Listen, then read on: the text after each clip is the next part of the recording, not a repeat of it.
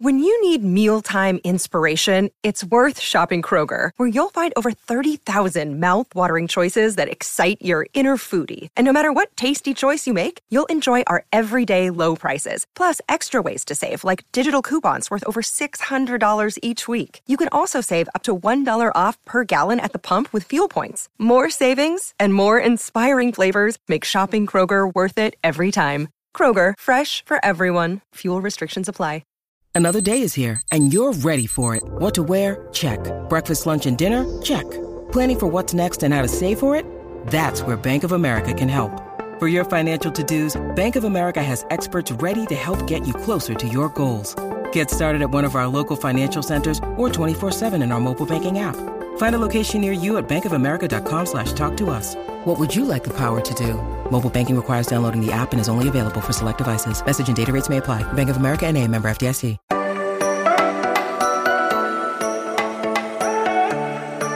Welcome into another edition of the Strictly Stripes podcast. Muhammad Ahmad, joined by Mike Nislik. Andrew Gillis has the afternoon off.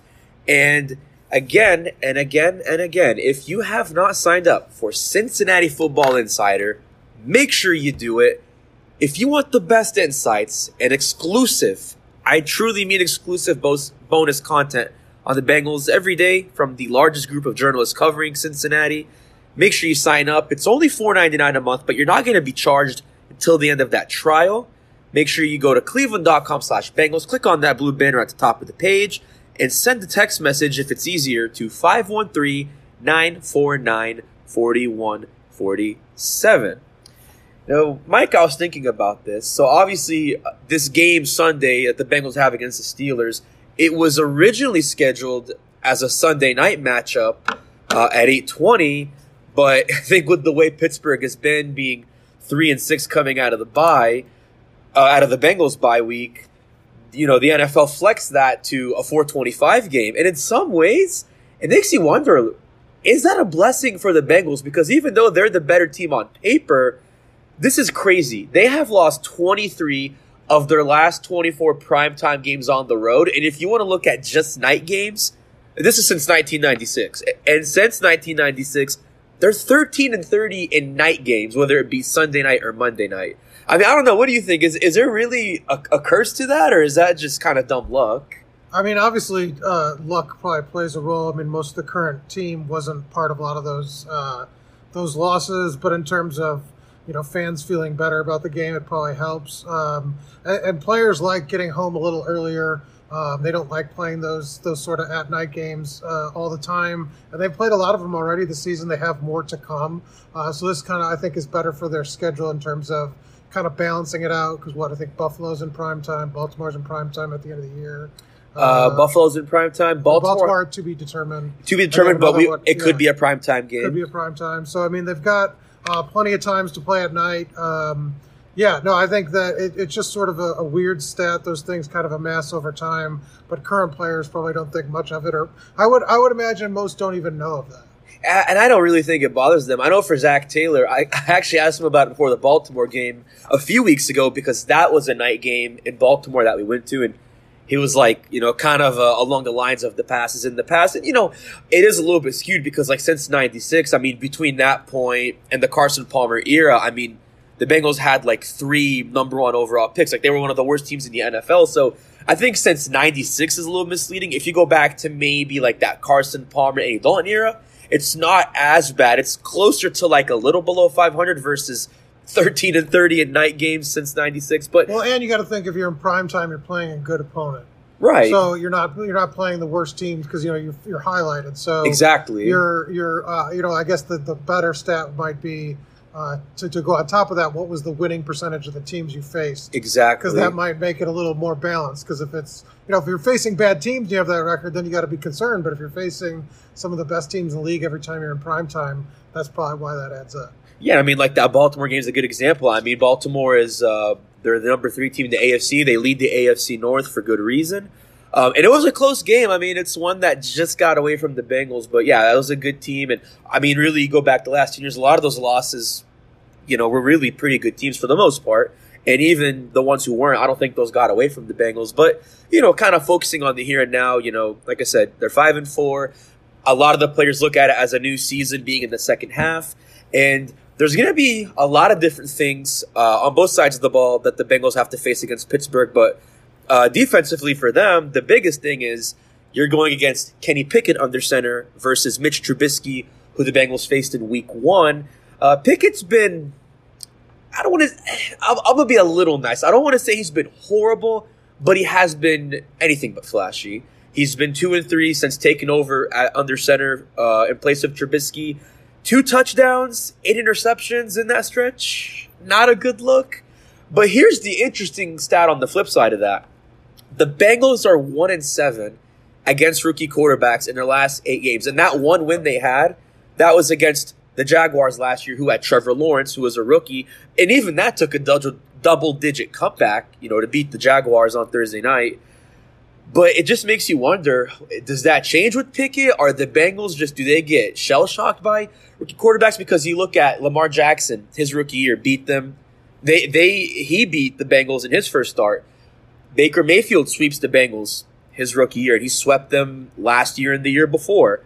Kyler Murray, in his 5th ever NFL start his rookie year, beats the Bengals. I mean, is just something that haunts the Bengals, or what do you think? Well, I think there's some unknowns to it. I mean, if you're facing a guy, maybe you don't know necessarily what to expect. I think there's a lot of film, of Kenny now in terms of you've got some time here to kind of prepare.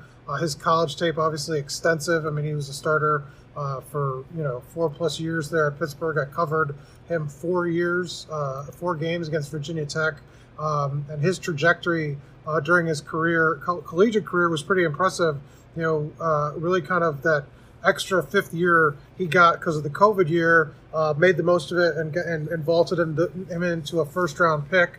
I think he's a talented, and I wouldn't bet against him long-term, but I think right now, in terms of, and I know we're going to probably talk a little bit about Chase Claypool departing, losing some of his offensive weapons. This is a team very much rebuilding, and I think there's going to be some lumps, and I don't think he's going to be able to carry this team. You mentioned a couple of those quarterbacks, Kyler Murray, Lamar Jackson, obviously much more dynamic in terms of being a dual threat. Kenny Pickett does have some mobility, but obviously he's kind of a pocket passer. So it should be an interesting challenge for a Bengals secondary that obviously now is going to feature Eli Apple and Cam Taylor-Britt here going forward. Their debut against the Panthers didn't play a lot of plays together just because, the team, 40 plays? Something along those lines, yeah. So this will be, I think, more of a true test in terms of, they're going to probably pass it quite a bit. And I think this will be a good test for that secondary to kind of come together and try to, in its new look without Chidobe Awuzie, show what they're capable of because, this is what Pittsburgh's got now. I think it's Pickett or bust here, and that's what this offense is going to be kind of built around, I think, going forward. Yeah, I love that. Pickett or bust, I think, is the quintessential way to sum that up. But, you talk about like what you see from him and how you don't want to bet against a pocket passer like him. I think in some ways he is more athletic and mobile than Mitch Trubisky. I know you said earlier this week he's not like Tom Brady mobile, but do you think he is that much more mobile? He's mobile, but he's not. Trubisky's much more of a mobile quarterback, I feel. As growing up in Chicago and watching the Bears from afar, last couple of years, I followed Trubisky a little bit, and he was quite. He had an ability to really scramble and extend plays and even run design runs. That's not really Pickett's game. I mean, he will burn you if you more of a Joe Burrow type. I think is a little more athletic, but Burrow will take. He can break out a 20-yard gain when there's nothing on the side of the field and make you pay for it. And I think Pickett's more that than sort of the. He's going to be a great scrambler out of the pocket. He's not going to just sit there and take hits, but I think he's sort of he's not going to beat you with his legs. I mean, that doesn't mean he won't take a run if it's there, but he's not a dual threat guy that you have to worry about. That's not his strength. He's going to step back, drop back, and try to distribute the ball and be more. The goal would be to be a Joe Burrow, have those type of numbers, high completion percentage. Maybe not a ton down the field, but getting it to his playmakers and letting them kind of run with it.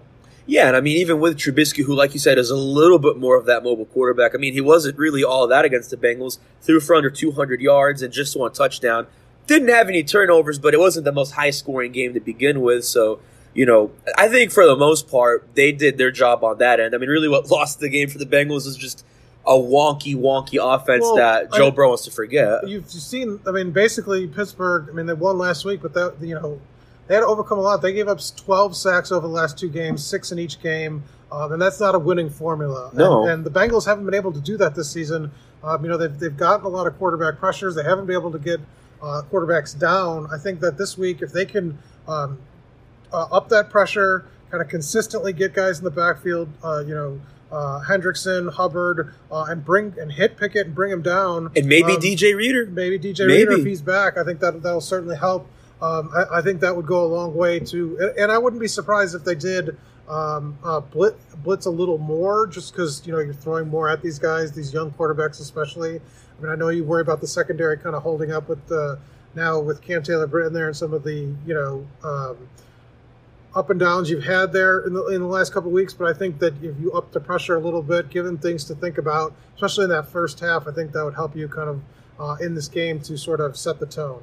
Yeah, we haven't really seen too many blitzes from the Bengals, but one interesting stat is that Sam Hubbard and Trey Hendrickson have combined for something like, I want to say, between them 27 quarterback hits, but they only have about 7.5 combined sacks. And so going back to Reader, who we talked a lot about, and hopefully he does suit up for Cincinnati this week, if he can bring that interior pressure, and he was just as effective on the pass rush as he was on the run defense when he was playing those first 2.5 games, just as effective on both fronts. And if you can bring that pass rush, it makes Sam Hubbard and Trey Hendrickson's game a lot better. And I think Sam Hubbard's honestly having the best season of his career. Trey Hendrickson's having an encore from his best season of his career last year.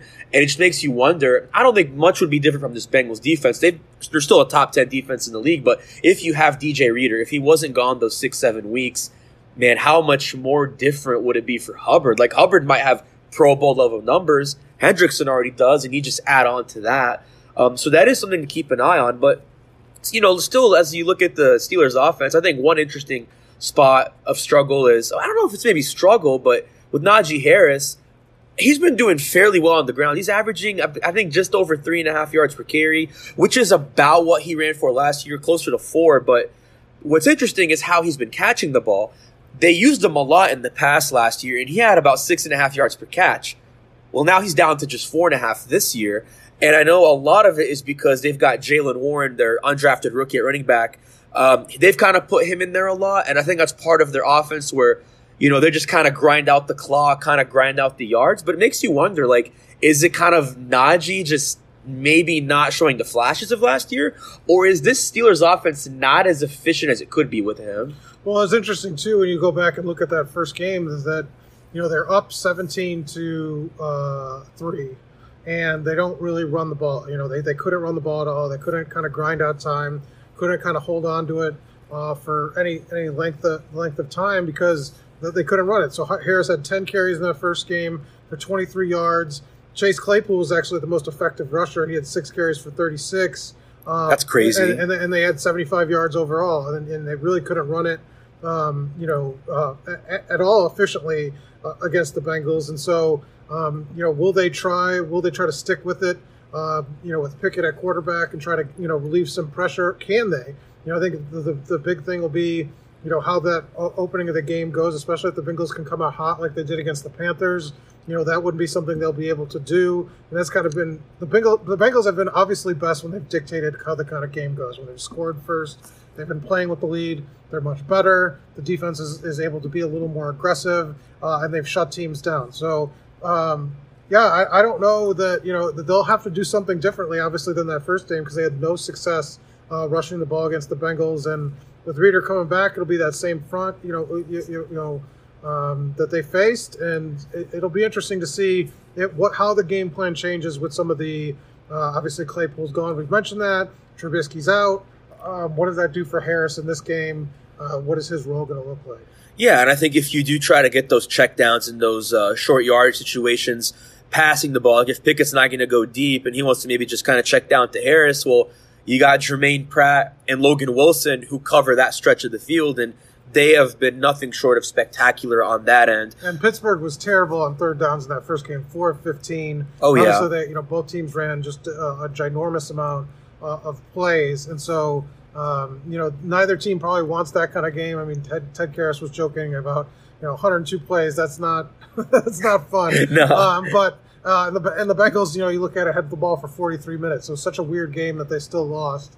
It just feels like without those turnovers, they're heavily favored. Obviously, I think it's 5.5. They're obviously the better team. It's on the road still, but it just seems, magic would have to happen for Pittsburgh's offense or again another just disaster with the turnovers for them to sort of pull this out. Yeah, that's going to be something to look at. But, speaking of turnovers and what changes in secondary, we'll have that when we come back on the Strictly Stripes podcast as we talk about Chase Claypool being gone, what changes, what doesn't change, and much, much more. You're listening to the Strictly Stripes podcast. And thanks for staying with us on the Strictly Stripes podcast. So one of the most interesting trades at the trade deadline a few weeks ago was the Steelers trading wide receiver Chase Claypool to the Chicago Bears for a second-round pick, which if you think about it, that's essentially the Steelers refunding Claypool for what? A second-round pick, which is what he was. He was a second-round pick out of Notre Dame back in 2020. So in some ways, you refund him, and to me, I still just don't get it because he was not a bust, anything but a bust. I mean, sure, they weren't high enough to get him earlier than the second round, but for what they got out of him, I mean, he was pretty much their best receiver the last 2 years. And in his words, I think he's the one that said it. He claims he's a top 5 wide receiver. And honestly, I don't know if he's top 5, but he's up there. His numbers were up there. And before they traded him, he had 32 catches and 311 yards and a touchdown before that trade. And in some ways, I think it's kind of unfortunate for him because it just looks like, they didn't see him as kind of a red zone threat or a deep ball threat. And they just sort of formationed him away from those things. And I think because of that, he didn't have those big time plays that could have easily inflated his stats more than, the moderate numbers that he had. And so it just makes you wonder, is that going to hurt them against Cincinnati? And in some ways, does that help a Bengals secondary that is still facing its first 2 tests since Chidobe Awuzie's injury? Well, I think that they made essentially a decision that they liked Pickens kind of going forward more than they did Claypool. Pickens, I actually covered a little bit his recruitment when I was at Auburn. He was considering them and Georgia, and I think he's a really talented receiver. And so, 6'3", 200 pounds, a really big body. And so I think they viewed it. They also got Deontay Johnson, who's their leading receiver this season, and they throw a lot to their tight end, Pat Freiermuth. So that's a mouthful. It's out of Penn State. So they have some options in the receiving game. Obviously, production's kind of down for the whole group because they've just not been very consistently effective. But I think Pickens is a pretty good receiver to step in and kind of get the bulk of the work there for Claypool. He was already had more production this season, averaging 12.8 yards per catch, and I think he's a really, really good receiver. He'll be a very a challenging player to defend with the corners for the Bengals don't have that kind of size, and so I think that's still a tough matchup to kind of watch.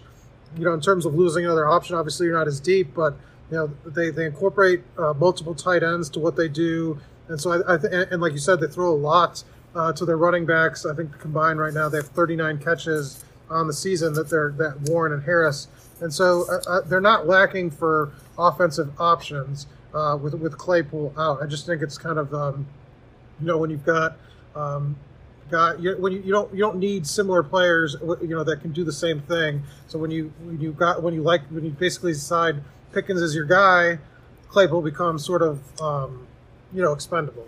Yeah, and with Freiermuth, you mentioned him. I mean, he was one of the leading receivers back in that Week 1 game. 5 catches, 75 yards.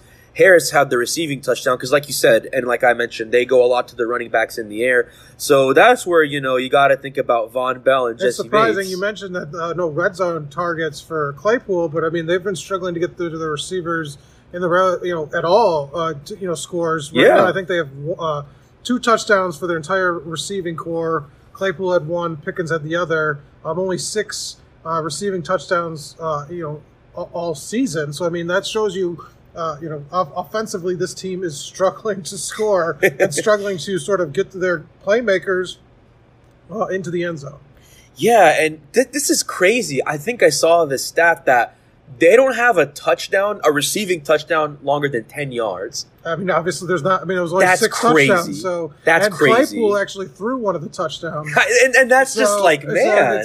And he has the highest quarterback rating on the team, 118.8, with 1 pass attempt. But you can kind of see when you're kind of going through those numbers where they're struggling. Obviously, defensively, they're going to stay in games just because they have an overwhelming amount of talent on that defensive front. And they got T.J. Watt back. But that offense is just not good right now. I mean, it's bad. They were resetting and rebuilding, obviously, coming off Roethlisberger, a couple years ago, and they're trying to find answers, but it doesn't look like they've found them this year. And I think things are still very much a work in progress for this team. Yeah, and it's Mike Tomlin. I mean, obviously, this is probably going to be the first year of his career where he has a losing record because, I mean, that's crazy. He's not had 1 losing record since taking over as a head coach. But, yeah, it's a rebuilding year. Obviously, they have a lot of good pieces like, George Pickens and Najee Harris and Deontay Johnson. But, yeah, with Pickett and then Claypool leaving, yeah, there's a lot of issues there. I mean, they've given up a lot of sacks. Their O-line's really not all that. I know we talked about the Bengals' offensive line, but I'd say Pittsburgh is even worse. They've had way more struggles with that. And so, yeah, the way they're playing is not a winning formula. But, yeah, it's a reset for Pittsburgh. I honestly think they'll be way more competitive next season, so I wouldn't write them off long term. But in the short term, it's just a year that they're going to want to move on from and forget about. But I don't know. I mean, like we said, that's going to be the thing to watch for is, like, how do the Bengals, like we mentioned earlier in the show, like, how do they do against Pickett?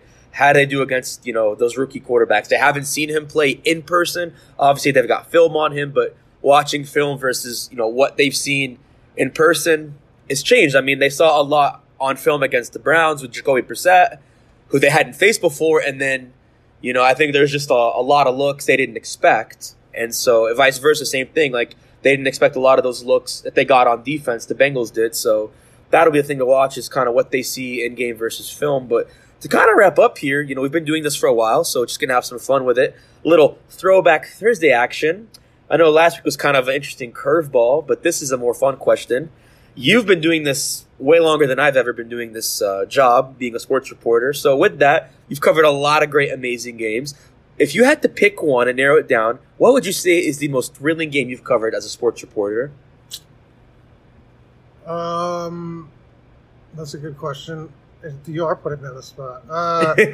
My memory's terrible, too. It's hard to even remember. It's like a time... COVID, I think, ruined time. It really did. Probably it was a 6 overtime game between...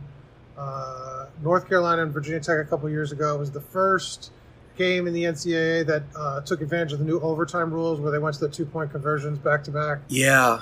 And that, as a sports writer, is like the most miserable experience because usually when you're in overtime, you're trying to get something to write and have as the at game the buzzer, ends. Yeah. But like 2-point conversions are so fast. It's one play and it's from the 2-yard line, and so you're trying literally rechanging the story every attempt because you only have 20 seconds in between the plays. And so it was after the second overtime they go to it, and so it was crazy. It was 6 overtimes. The Virginia Tech starting quarterback got hurt. They tried the backup, then they went to the third string. He scored. They had to come back in the game to force overtime, and it was a wild game. That was not as much of a consequence just because it's Virginia Tech, North Carolina in the middle of the season, but a fun game.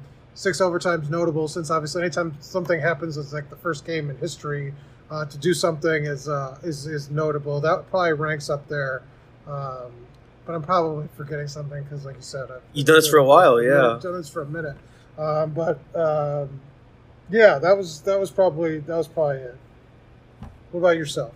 Well, you're going to like this one. I've told you about this, but I'll kind of refresh your memory. So when I was a senior at the University of Kentucky, The last ever game I covered for the student newspaper, because I had graduated that December of 2019, my last ever game was the Belk Bowl, which Virginia Tech played UK. So we were both in the same place and didn't even realize it. Like, I just realized that we were in the same place and didn't realize it. It's true. Like, we would have crossed paths and not known we were going to be together 3 years later. But yeah, that game was crazy.